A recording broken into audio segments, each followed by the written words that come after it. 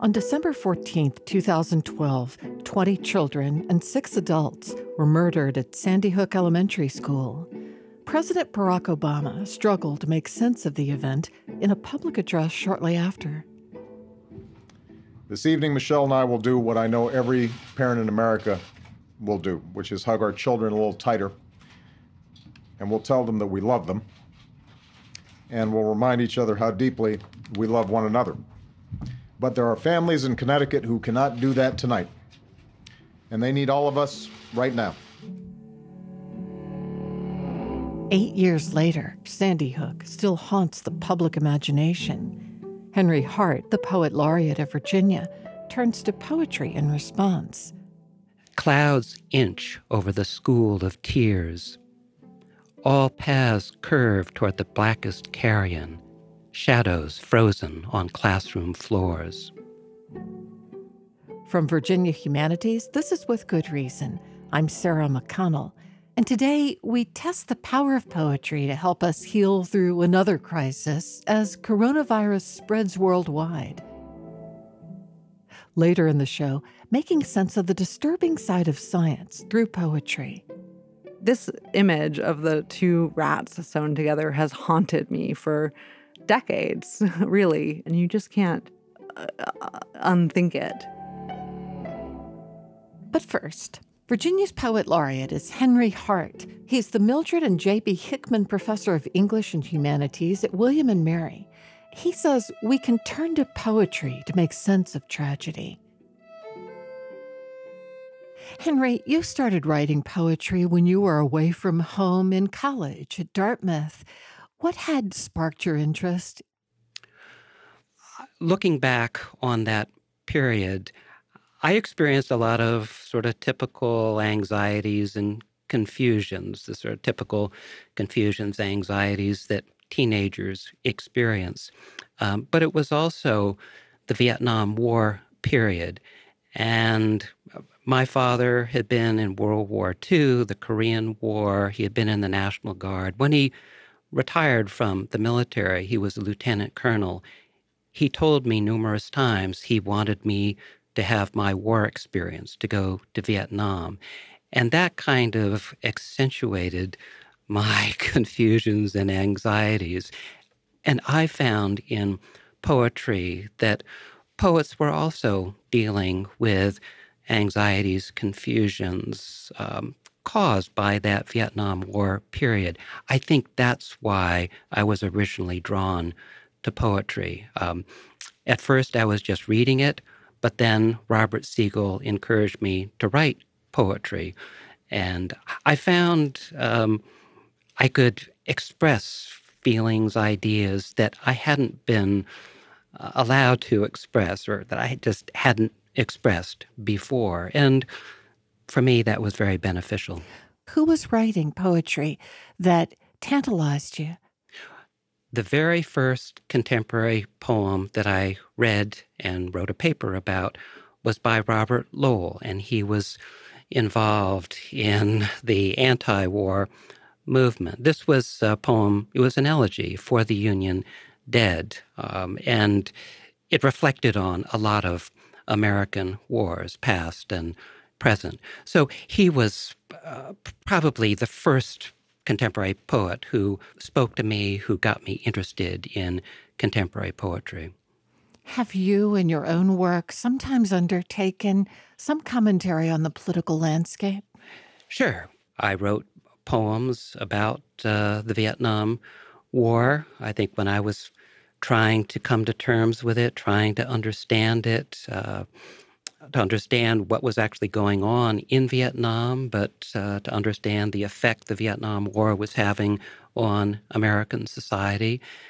And recently, I've been writing a series of poems about what happened at Sandy Hook. That's partly because Sandy Hook is a small town just about 10 miles south of the small town where I grew up, and I spent quite a bit of time at Sandy Hook. And as it turns out, the principal who died at Sandy Hook used to be the principal of my elementary school, Mitchell Elementary School in Woodbury, Connecticut.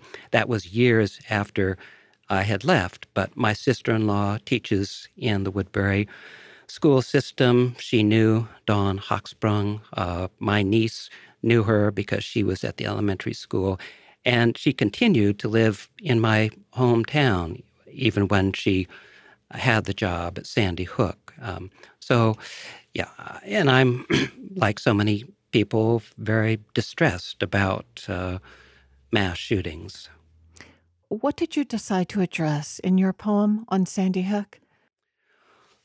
Well, I've written a number of poems about Sandy Hook. I guess the poem that addresses what happened most directly is called Sandy Hook Elegy. I was really just trying to express deep sadness about what happened there. Would you read from one of your Sandy Hook poems? Sure. So here I'm focusing on the school where the massacre happened. Clouds inch over the school of tears. All paths curve toward the blackest carrion, shadows frozen on classroom floors. A mourning dove huddles above icicles on a power line. Beyond the parking lot, branches crack like gunshots. Soon night will settle like a crow's wing on the school. Snow erase the playground like a misspelled word. One fall we filled burlap bags with apples fallen from our trees and pressed them into juice. It's December now. Crowned men bow by sheep on the village green, offering gifts to the sacred child. When we kneel before a marble slab, swallowing wafers stained with blood, frost cracks across windows. On a nearby pond, children hold up sheets to skate toward a bonfire on the far shore, sparks etching ancient designs in the dusk. Did you return to Sandy Hook afterward during one winter? I did. I drove to Sandy Hook. I didn't actually go to the school. I think at that point the school was fenced off and was being demolished. It was totally demolished, and all the rubble was taken somewhere and dumped. But in another poem, The Sandy Hook Fire, I do write about trying to fish our way up the river back to Sandy Hook and where the fire had happened. In addition to your own poetry collections, you've written biographies and critical works about some of the poetic geniuses: Geoffrey Hill, Robert Lowell, James Dickey, Robert Frost, and most recently, Seamus Heaney. Right. Who have you most enjoyed? Well, I think I have most enjoyed working on Seamus Heaney. I'm writing a longer study about Seamus Heaney that focuses on it was really an obsession with gifts, the idea of the gift, being gifted, and your responsibility, if you're gifted, to share your gifts with others. And from the beginning of his career to the end of his career, he was writing obsessively about gifts. Is there a particular work of Seamus Heaney's that stays with you that has been most influential really on your thinking and writing? Well, I think the poem that he places first in his various selected poems, collected poems, it was placed first in his first book, Death of a Naturalist, a poem called Digging. I'm sure one of the reasons why I feel a sense of solidarity with Seamus Heaney was because he grew up on a farm, not a Christmas tree farm like me, but a farm nevertheless, in Northern Ireland.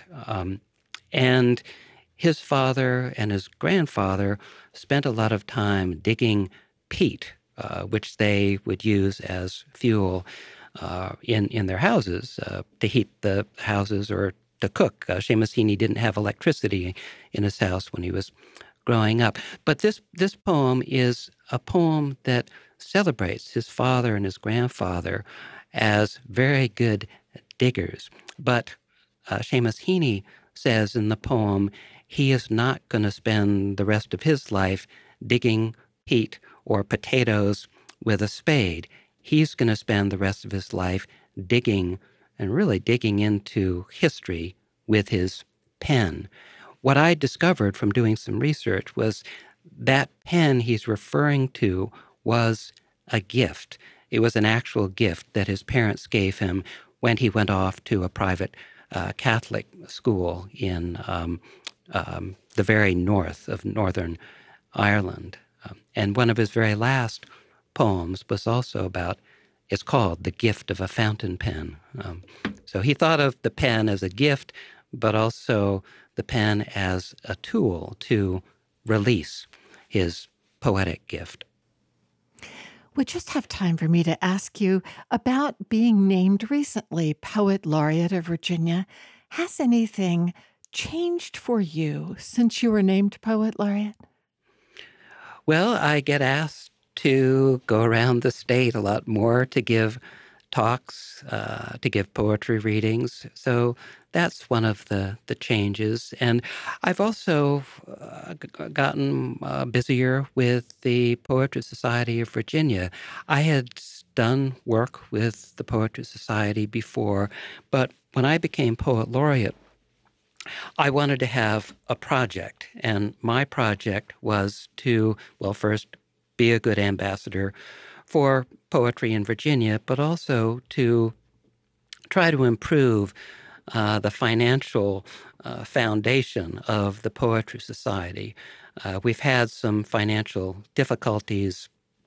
In the old days, we would have a 3-day annual poetry festival, and then it went down to 2 days, and then it went down to 1 day because we just didn't have the money to pay poets to come to the festival. So my mission was to do some fundraising, and I was relatively successful.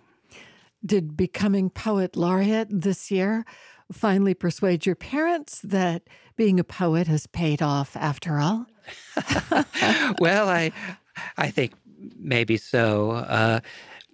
When I was in college, because I think of my father's engineering background and military background, he really wanted me to go into the sciences, or originally he wanted me to go to West Point and be a professional soldier, which I don't think was my destiny. But as I began to do better in literature, he stopped complaining that I was wasting my time pursuing what he thought was an impractical field. But when I became Poet Laureate, yes, I think he was finally convinced that I had taken the right road. Well, Henry, thank you for talking with me on With Good Reason. Well, thank you very much for inviting me to talk. It's been a pleasure.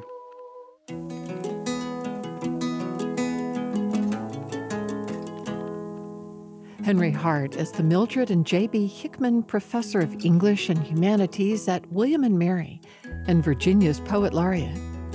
Coming up next, scientific images that haunt.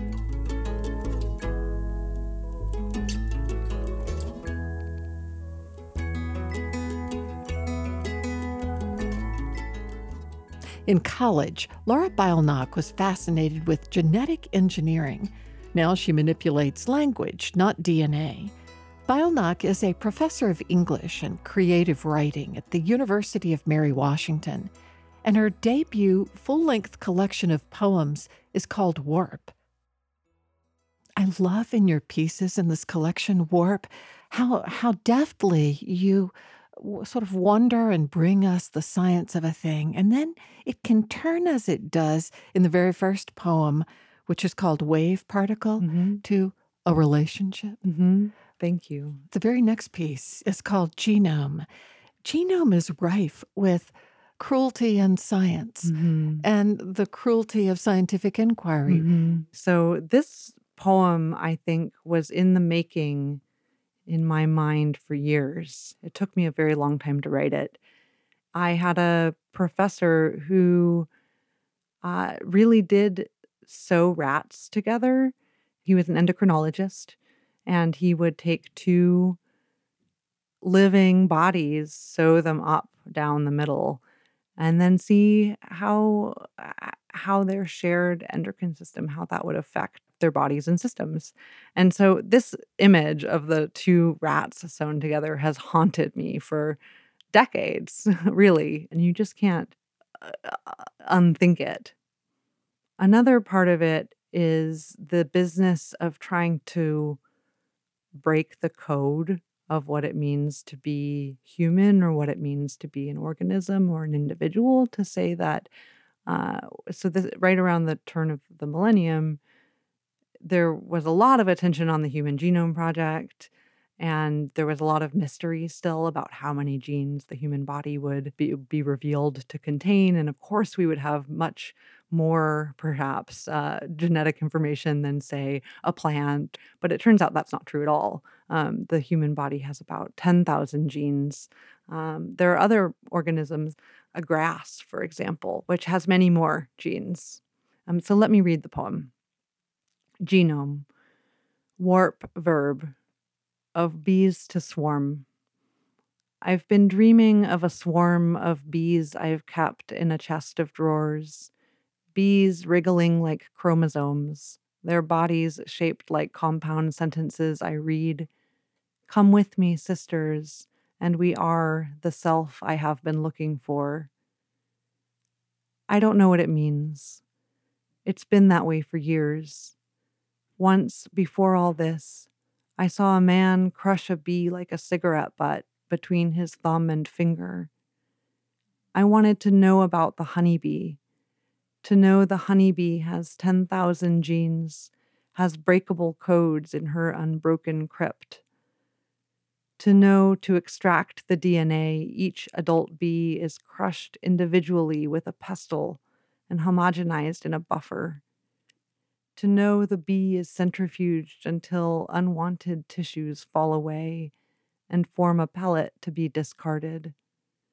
The honeybee, Apis mellifera, delegate of kingdom Animalia, is one among others I know. The silkworm, the sea squirt, the clawed frog, the zebra finch, the rat, of which we can read every letter of the body. It sounds like a metaphor, but it is not. Design is decanted from the flesh with a micropipette, orders and disorders, oddities, legislation of the essence, encoded as a fugue in 4 voices, notes to self, to split, to dance, to fertilize, to flee. So easily I get away from myself. It was the man I meant to tell you about, the man I used to know, who killed the bee so carefully, a lab technician whose job it was to sew rats together, thin ones to fat ones, to monitor the effect of hormones on genetic obesity. He told me that sewn together down the side, the rats shared a circulatory system, and they each made blood for the other, everything mixing up when there was no barrier, no skin to hold it back. I wanted to know so many things, that the creature with the most chromosomes is a fern, and the one with the fewest is the jack jumper ant, that a human has fewer genes than a mustard plant, that we console ourselves with the fact we can't understand our own complexity. In the dream, when I watched the bees, I pressed my abdomen to imagine my organs. There was my kidney, my liver, my ovaries, my body I can't see. I wanted to know, were the rats one animal or two?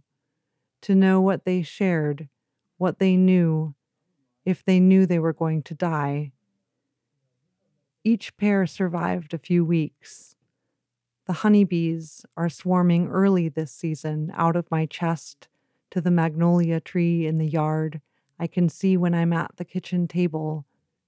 It's simple as a fortune cookie I break to know what's said inside.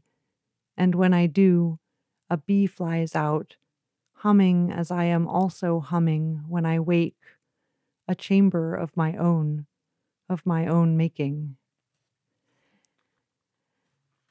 And so that poem weaves together a few different stories. The story about, of course, the rats, but then an imagined narrative of bees, which are one of my favorite model organisms. Those bees, your sisters, the compound sentences. Yeah. That's great. Yeah. Well, and their bodies themselves are compound in the way that they're segmented, and that itself echoes the way that chromosomes look. So maybe imagistically, that's what triggered the poem. Impossible Object on page 69 is another terrific slide from science to lover, more akin to wave particle. Mm-hmm. Would you read that? Absolutely. Impossible Object. This poem opens with an epigraph that comes from a scientific paper. And it goes, here we show that DNA origami can be used to assemble a Mobius strip. So that's the guiding image in the poem, is this idea of a Mobius strip. And the form of the poem, too, actually begins in the middle of a sentence and ends in the middle of a sentence. And the idea is that you can continue from the end of the poem back to the beginning and read it again and again and again, like a Mobius strip. And so, Impossible Object. A mistake as simple as this. When I traced the border of her body and creased the surface, counted curves until I knew their numbers, knew their formulas, until I found the set of origami folds to model her, to sequence her, until she hummed like a centrifuge, and for 10 minutes she split, an atom in my palm, an empty space suspended over a slightly different empty space. Before she turned, a single edgeless surface. The lull was almost tangible, away, and I didn't know there was no border to crumple in on itself, no threshold to cross. I scrutinized the yellow sticky note she left and folded it into a tiny balloon, her fingerprint in pencil pressed inside. That poem is of course also about the intimacy of two bodies, much like the two rats, actually thinking of this idea of what are the natural and unnatural forms of closeness, and what does it mean to be physically close to somebody. But it's fascinating how powerful it was the minute you say she and then refer to the single edgeless surface. And of course, that's not how, through the millennia, we have depicted women's bodies. That's right. Yeah. And the she brings a particularity and a humanness to this idea of sort of abstractly to consider what the nature of being is. You also wrote a poem that makes reference to alcoholic mice. What was the inspiration for that? So the alcoholic mice are a subject that I've been working on since this book came out. I'm writing a long sequence of poems that is focused on different model organisms, but particularly the mouse, the house mouse, the animal that hasn't been subjected for many, many years to studies involving alcohol, which I'm fascinated by those particular studies, in that alcoholism exists in mice. You give, for example, a bottle of alcohol to a mouse and a bottle of water to a mouse, and you allow them free access to both. Some mice taste the alcohol, say, no thanks. Then they go back to water. Other mice taste that alcohol and they want more. And they become inebriated. They become staggering.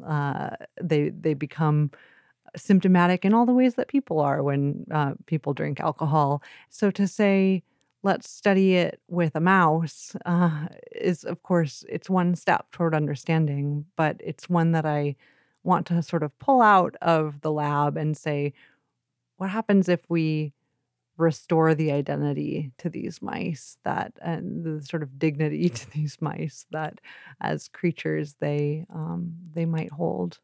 So now that you are teaching poetry and writing poetry, do you still feel like this was a great choice? Are you luring another chemistry major over from the dark side to poetry? I try to. Some of my very best students are science majors, and I love it when I get science majors in my class because they have this eye for a different kind of detail and a different kind of diction. I was telling my students the other day, I said, I've been having this word in my head that I need to get into a poem, and the word is prokaryote.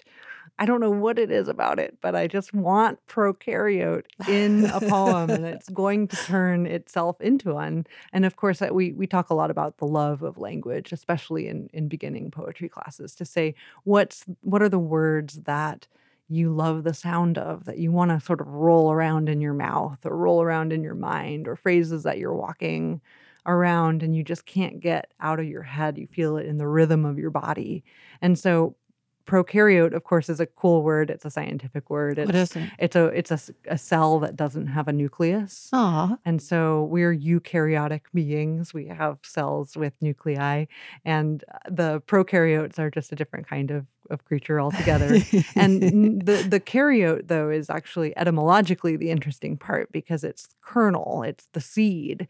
And so to have that nucleus, which itself looks like a seed, be named as a seed, but then the pro as in before the seed being the seed for the poem, that that's the kind of love I feel. And I think those science majors who are in my classroom with me, they feel that kind of love too. They say, yeah, I can write poems with words like that too, when maybe in other contexts feel like jargon or objective or very scientific, but to sort of restore the music to that kind of language. Well, this has been wonderful. Laura, thank you for talking with me on With Good Reason. Thank you so much. It's an absolute pleasure to be here.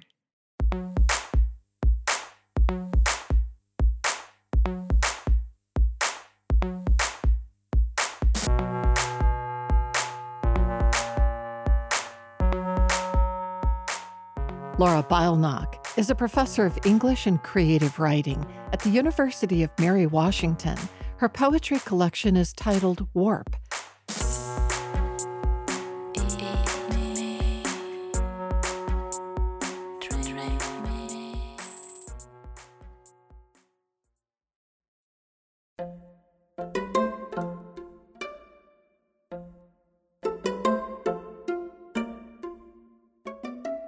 Welcome back to With Good Reason from Virginia Humanities.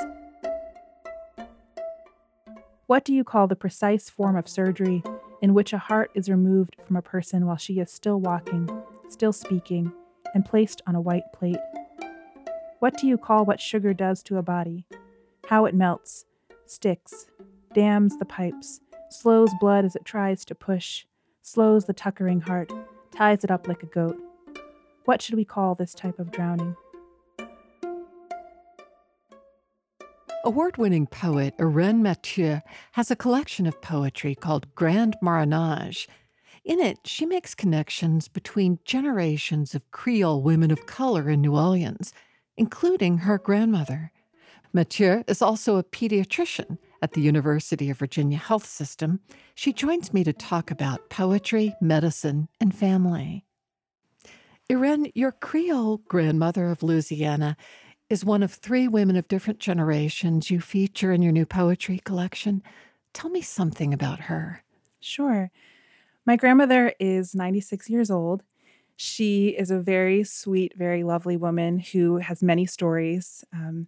And she has gone through a lot in her life. She's a very strong woman. So she grew up in New Orleans in the 1930s and 40s and moved to the Washington, D.C. area with my grandfather in her early 20s and lived just outside of D.C. for most of the rest of her adult life until just a couple of years ago when she moved.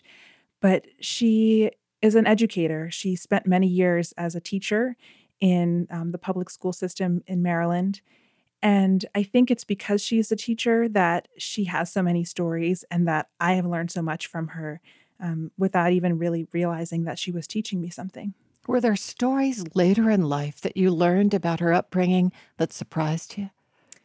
I was surprised to learn this isn't so much about her upbringing, but about how when she had first moved to the DC area as an educator, she really wanted to go further and to get her master's degree, which would allow her to teach full time at Dunbar High School, which was then a very prestigious high school.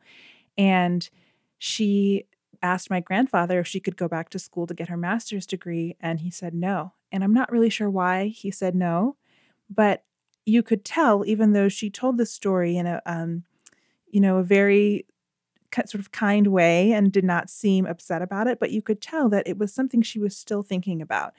And I really wished I knew more about why he said no and how that sort of shaped the rest of her life and the way that she saw herself and her potential as an educator.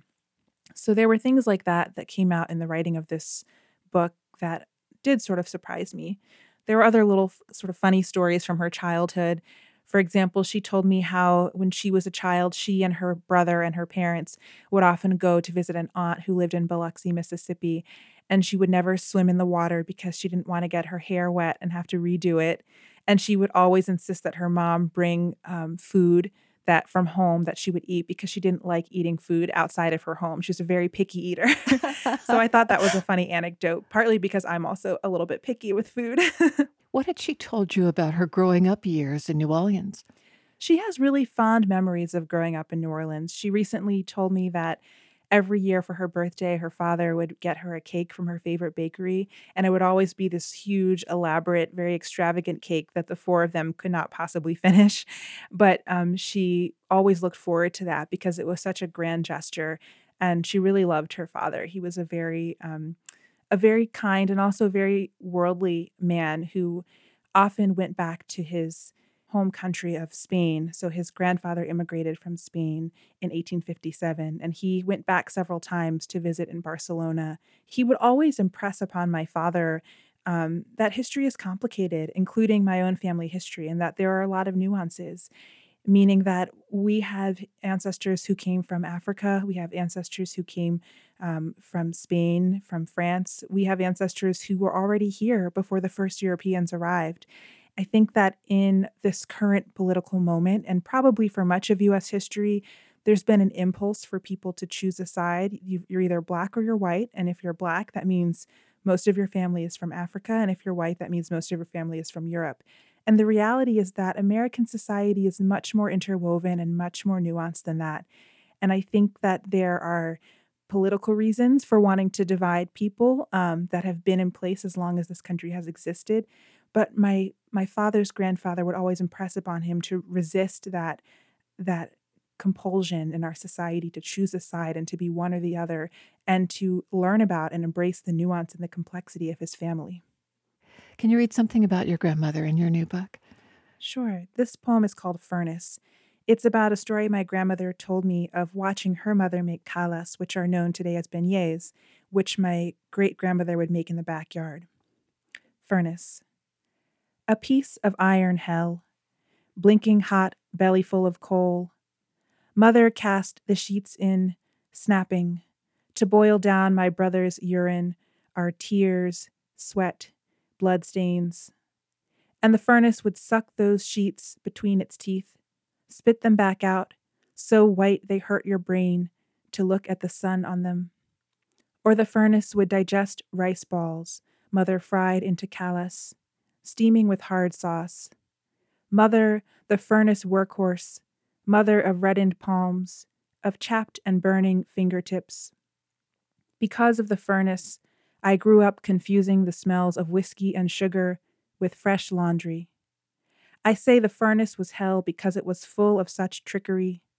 So hot could burn your fingertips 2 ways to Sunday and back, as if scorching away the mess of us was the only way to get clean our sticky fingers, our mussed hair, to smell good and sharp as hell washed up with whiskey. I bet Mother hated that furnace. She always looked mad when she opened it, but she wanted us to be bright, sweet, even if it meant unfastening a little inferno and throwing in her skin, boiling liquor. I wrote that poem because I was trying to imagine the manual labor of being a housewife in that time period in the 1920s and 30s, and the thanklessness of that very intense physical labor, doing laundry in an outdoor furnace, and then also making these callus, these beignets, which from my grandmother's perspective are a sweet memory of this childhood treat. But I could imagine that for the mother who had to do this thankless work, that it could be a lot of labor. And I was trying to think about what kinds of emotions that she may have had that were left out of that story, about just thinking of the beignets that came out of the furnace and the fresh laundry that, as a child, my grandmother probably took for granted, as most children do, the very hard labor of our mothers. Another woman that you feature in the middle section of the book is Alice Dunbar Nelson. She lived before your grandmother. She's a fascinating woman. Yes, she really is. And I chose to write about her because she was also from New Orleans, although, as you mentioned, she was from the generation prior to my grandmother's. And she also moved to the mid-Atlantic in her early adulthood and lived there for the rest of her life. She lived most of her adult life in Delaware. And I thought she was really fascinating because she was a woman who was very forward-thinking in some ways, and in other ways was very much a woman of her time. So, as a Creole woman from New Orleans with a mixed ancestry of European, Indigenous, and African ancestors, she was very much a social activist. She was a Harlem Renaissance writer. She contributed to and ran multiple journals, writing about civil rights issues of the day and women's rights issues. She also was a poet and a short story writer. And she was the wife of Paul Laurence Dunbar. That was her first marriage, who was her much more well-known Harlem Renaissance ex-husband. And I was really fascinated because I grew up hearing so much about Paul Laurence Dunbar and his poetry, but significantly less about Alice. And not only was Alice a very interesting public figure, but she also had a fascinating private life. She's one of the few women of that generation who left extensive diaries. And in those diaries, we see the contradictions of her life. How she was a woman who had relationships with both men and women at a time when bisexuality was rarely, if ever, discussed.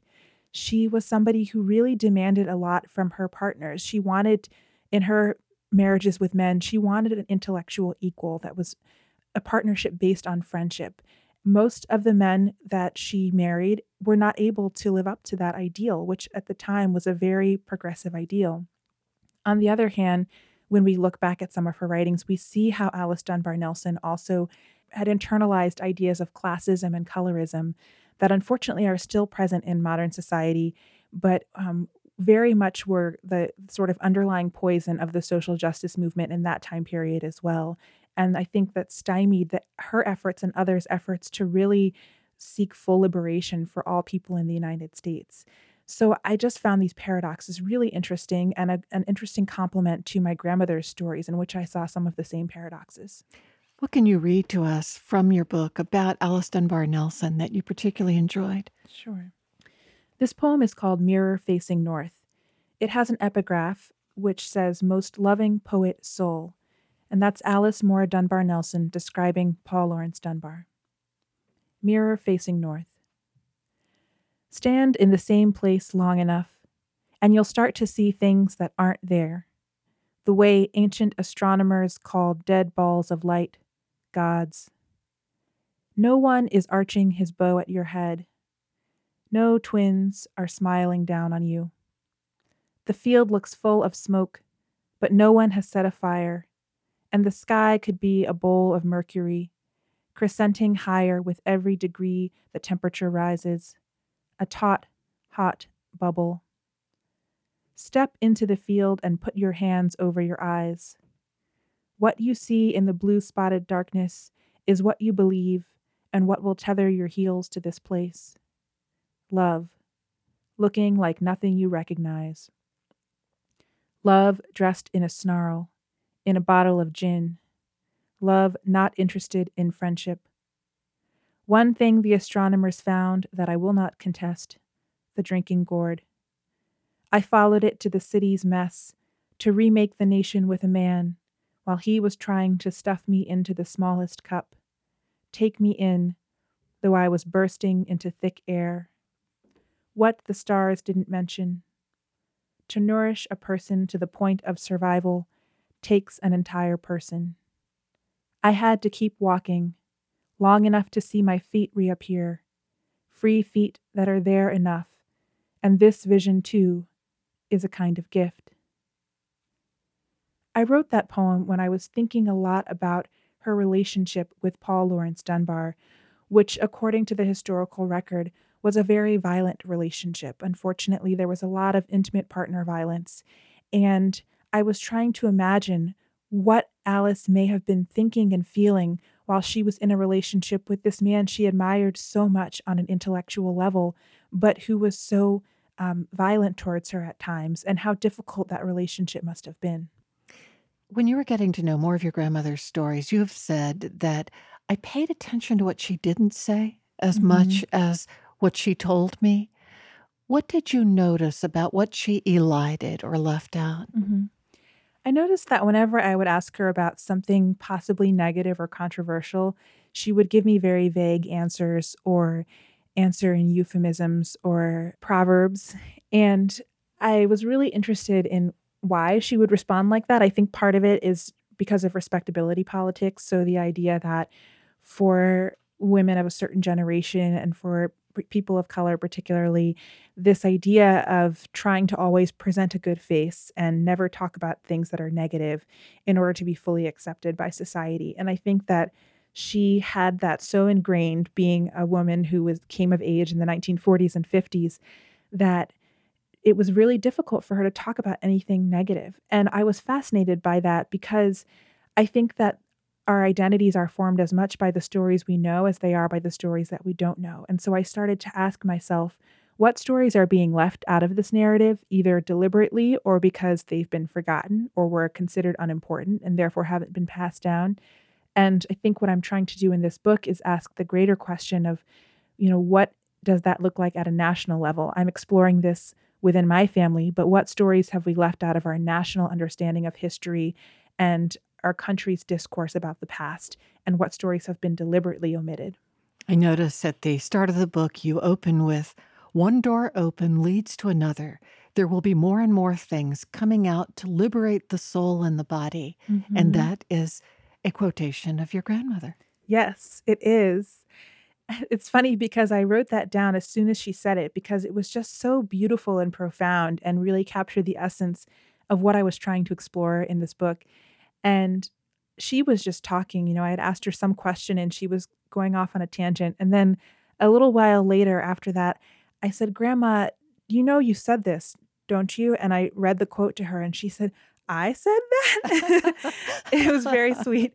And I think she was starting to realize that that's really what she was doing too, as she was telling me these stories.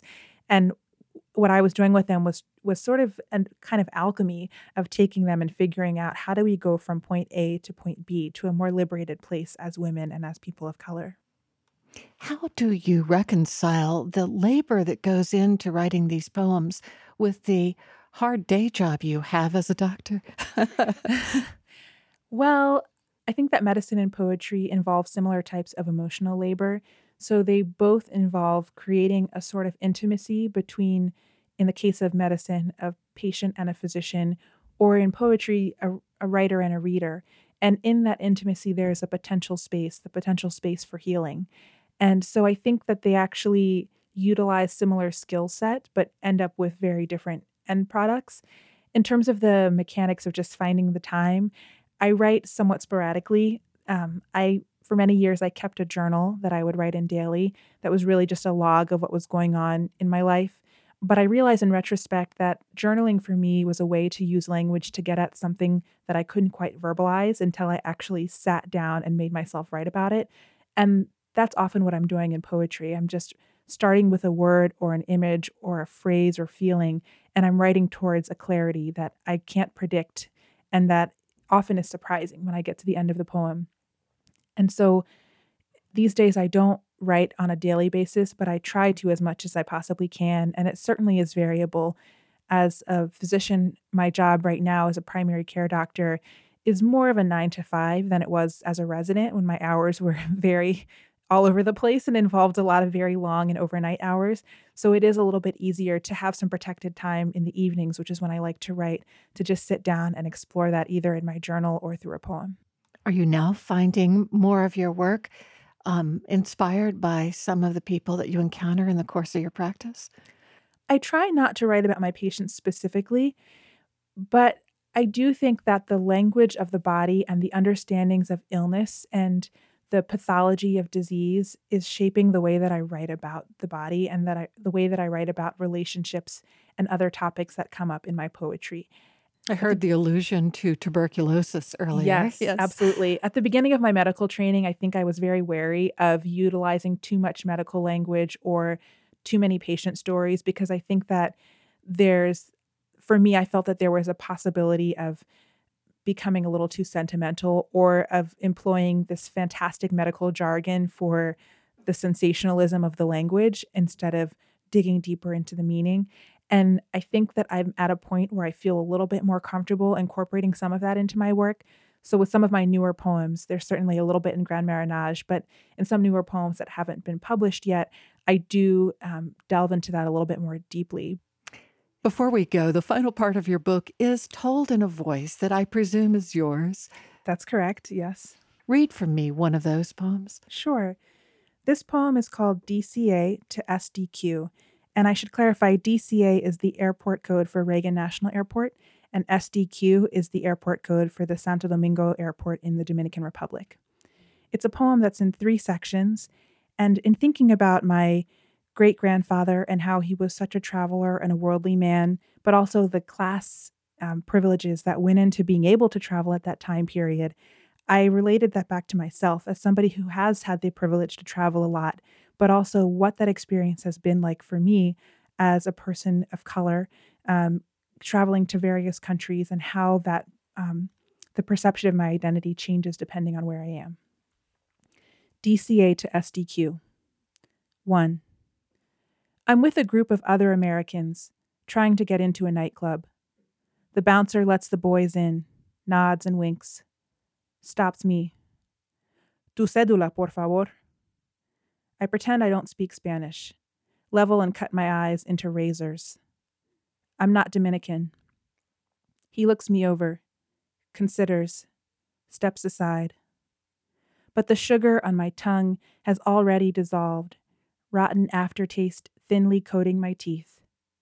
I'm strung in the cobweb night, dense as 200-year-old cotton bales, as sugar cane stacked in wagons, dense as the salt iron throb of blood. Of course I want to leave then, but the boys are already throwing back rum shots, and I don't have the heart. 2. The incredible thing about this country is that we don't see race here. It's all melting pot, olla de sancocho. Everybody does bachata the same, you know? My friend's face is a cup of cream. Our parents sew skin, fix hearts. Our hands are soft as clean gauze. Our necks are smooth, our breaths confident. When we smile, our teeth look like boarding passes. We are smiling in a restaurant in the old colonial city, perfect slices of stewed goat on our white plates. I look down and think I see the goat's heart. I want to say, there is a faint bleating coming from my plate, but I don't have the mouth. 3. What do you call a goat trying to get into a nightclub? A billy club swinging. What do you call Billy and his friends throwing words like darts at you? A faint bleeding. What do you call a game of darts in the colonial city? A morning. What do you call a game of darts in Washington, D.C.? A body club morning. What do you call a ghost that dances on your plate? What do you call a bleeding morning of darts? A word throwing clubs in the city. A morning dance at the club. What do you call the precise form of surgery in which a heart is removed from a person while she is still walking, still speaking, and placed on a white plate? What do you call what sugar does to a body? How it melts, sticks, dams the pipes, slows blood as it tries to push, slows the tuckering heart, ties it up like a goat. What should we call this type of drowning? one of the big themes in Grand Marronage is class, and thinking about how class and capitalism have really shaped the way that we relate to each other as human beings, both within the United States and also outside of the United States when we travel to other countries or we don't travel, depending on who we are and how much money we have. And I wanted to think about how that history of racialized capitalism really sort of haunts all of us and defines how we are able to move and what it feels like when we go different places, whether it's within our own country or city or to another country, and how that privilege is also shaped by U.S. imperialism. I was thinking about that in the last stanza and what all of our role is in the complicity with that imperialism.